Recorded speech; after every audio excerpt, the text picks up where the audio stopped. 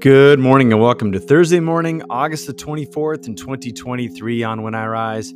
Today we continue Year A, proper week 16, which is the 13th Sunday after Pentecost. And on the Thursday of the week, I'd like to take a look at the New Testament letter passage, which comes to us from this week from the Revised Common Lectionary in this week of the church's calendar year. So we find ourselves back in the book of Romans chapter 12, verses 1 through 8. So let me read that passage, provide a couple points for reflection, and then we'll spend our time praying along the theme that we find there.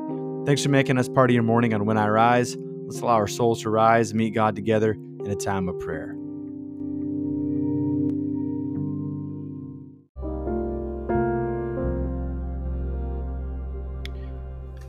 Romans 12, verses 1 through 8.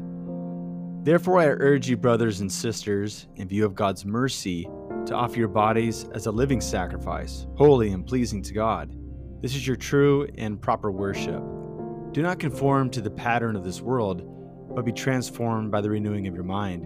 Then you'll be able to test and approve what God's will is, His good, pleasing, and perfect will. For by the grace of God given me, I say to every one of you, do not think of yourself more highly than you ought, but rather think of yourself with sober judgment, in accordance with the faith God has distributed to each of you.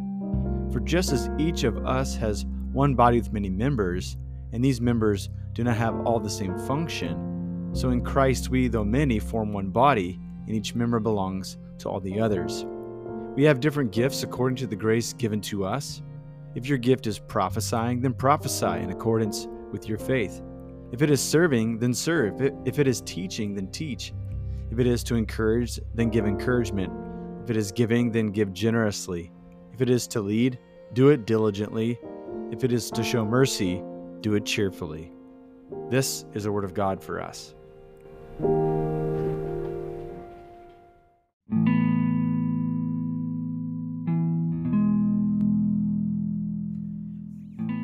So this is where the book of Romans reaches a new quarter, the last quarter of its book. We talk about it routinely here on When I Rise, that Romans is 4 quarters in its whole of its book. And here from chapter 12 through the end in chapter 16, it comes to a different place. So it seems like Paul has made his long theological argument, and it's now moving towards its practical application, its pastoral theology. What's going on in the background is that this is a church in conflict. There's some people on one side of a perspective, and all the rest are on the other, and they tend to fall with nationality lines. So like the Gentile audience versus the Jewish audience. In general, Paul will use the terms the weak and the strong from here on out. And it may be too simple to say that the strong are the Gentiles and the weak are the Jews, but you can more or less conclude that, even though there's definitely some variance in between. But he wants them to get along with one another.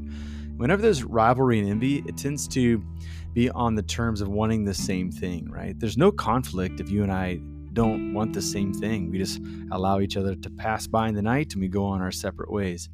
But if we want the same thing, that's when conflict emerges. And it seems like there is a quest for power in this church. The Jews used to have it because the Christian story is natively their story. We know from the book of Acts that Emperor Claudius kicked out all the Jews from the capital city. Now they've made their way back and things have changed. The church has changed. It's got a more Gentile flavor to it.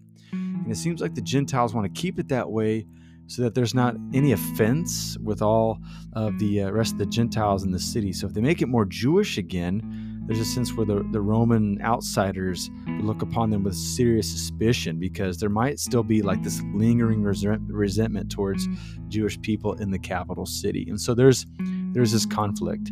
Should the power belong to the Jewish people because they are really familiar with the Old Testament story and the text of Scripture and the promises to Abraham? Or should it be given to the Gentiles who have been leading the church for some time and who might have some cultural savvy with the watching world around them? And so Paul gives this great admonition here, and I'd like to focus on verses 3 and following, because he gives a great vision of the view of the church. He talks about the church being the body of Christ.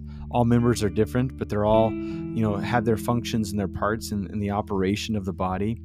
And he talks about a measure of faith.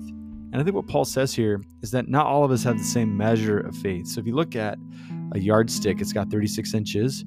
And I think what Paul would say, maybe to use an illustration with that yardstick, is that some of us are given half of an inch of that full measurement, and some of us maybe an eighth of an inch, and some of us 3 inches. But all of it adds up to the full measure of what it means, the body of Christ. So he says, don't think yourself more highly than you ought, but think yourself with sober judgment, right? So that you can learn to get along with one another. Paul's not going to begin to sort out people with a higher spirituality and a lower spirituality. He's saying, like in a mystery, it is best for us to have our native position be, I belong in the family of God. And as a part of the family of God, I have a unique identity, but it's not in conflict nor in absence to the rest of the body of Christ. So there's this delicate needle to thread here. On the one hand, Paul doesn't want any single person to be drained of their identity. And he doesn't want that to be for the sake of the community. I think this is something that Lynn Sweet said in one of his books, is that community can have like a shadow to it, because when you talk about just the community altogether, individuals do get drained of their personal autonomy and agency, and community becomes primary.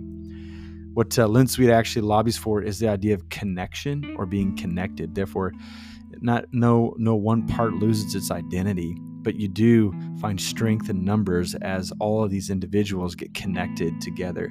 I think that's why Paul gives us admonition to think ourselves with sober judgment, but then he talks about an array of spiritual gifts, and he turns people loose according to their spiritual gifts. And not everybody's got the same gift. There's a variety of gifts. That's one of the beauties of the body of Christ.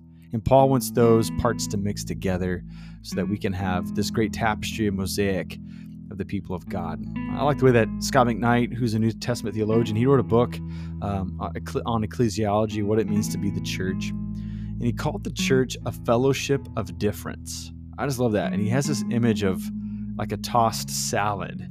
He says, you'll notice that whenever you make a salad, you don't keep all of the cucumbers touching one another and really nothing else. You don't group all the sliced tomatoes together and then like in another compartment of your bowl, then have your lettuce and stuff. He's like, no, like you put it all in there, but then you mix it around. He's like, that's what the body of Christ is supposed to be. Because what would a body of Christ be if people could prophesy and lead, but they couldn't encourage, right? Like we would sense that something was radically missing because of that. So Paul says, hey, think yourself with sober judgment. Arrogance doesn't belong in the kingdom of God. We're serving King Jesus, and we want to be those who are animated by the ethic of love, right? So think yourself more sober judgment, but don't drain your whole identity. Don't drain your agency.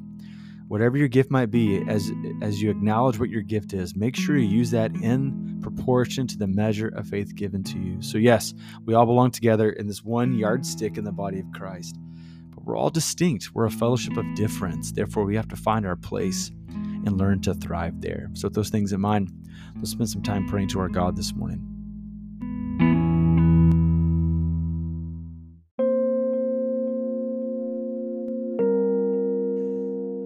Father, Son, and Holy Spirit, we rejoice in who you are today, and we thank you that much grace has been given to us.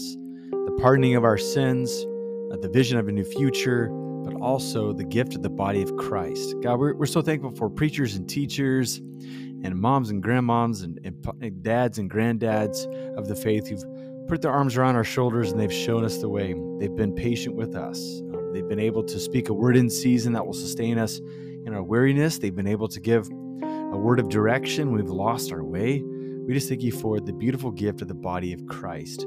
So as we relish in this gift of the body of Christ today, we also thank you that we can find our own place among it. And so for those of us who've been struggling in this season to find our place, to know where our gifts lie, I pray that you would fan into flame those gifts once more, and that we'd be able to find that place where we can thrive in the body of Christ. God, for those of us who've been struggling with humility, we've been trying to find our own way, and we have been considering others around us. We just pray that you give us a vision of a sober view of who we are, about where we can excel, but also where we are weak and we need to rely on other people so that we can learn to be the one people of God. So this day we ask, God, that you just light our path in front of us. Allow us to follow the way of Jesus around the ethic of love. And I pray that lives would be transformed all around us because of the work that you're doing in us and through us. We ask all these things in Jesus' name. Amen.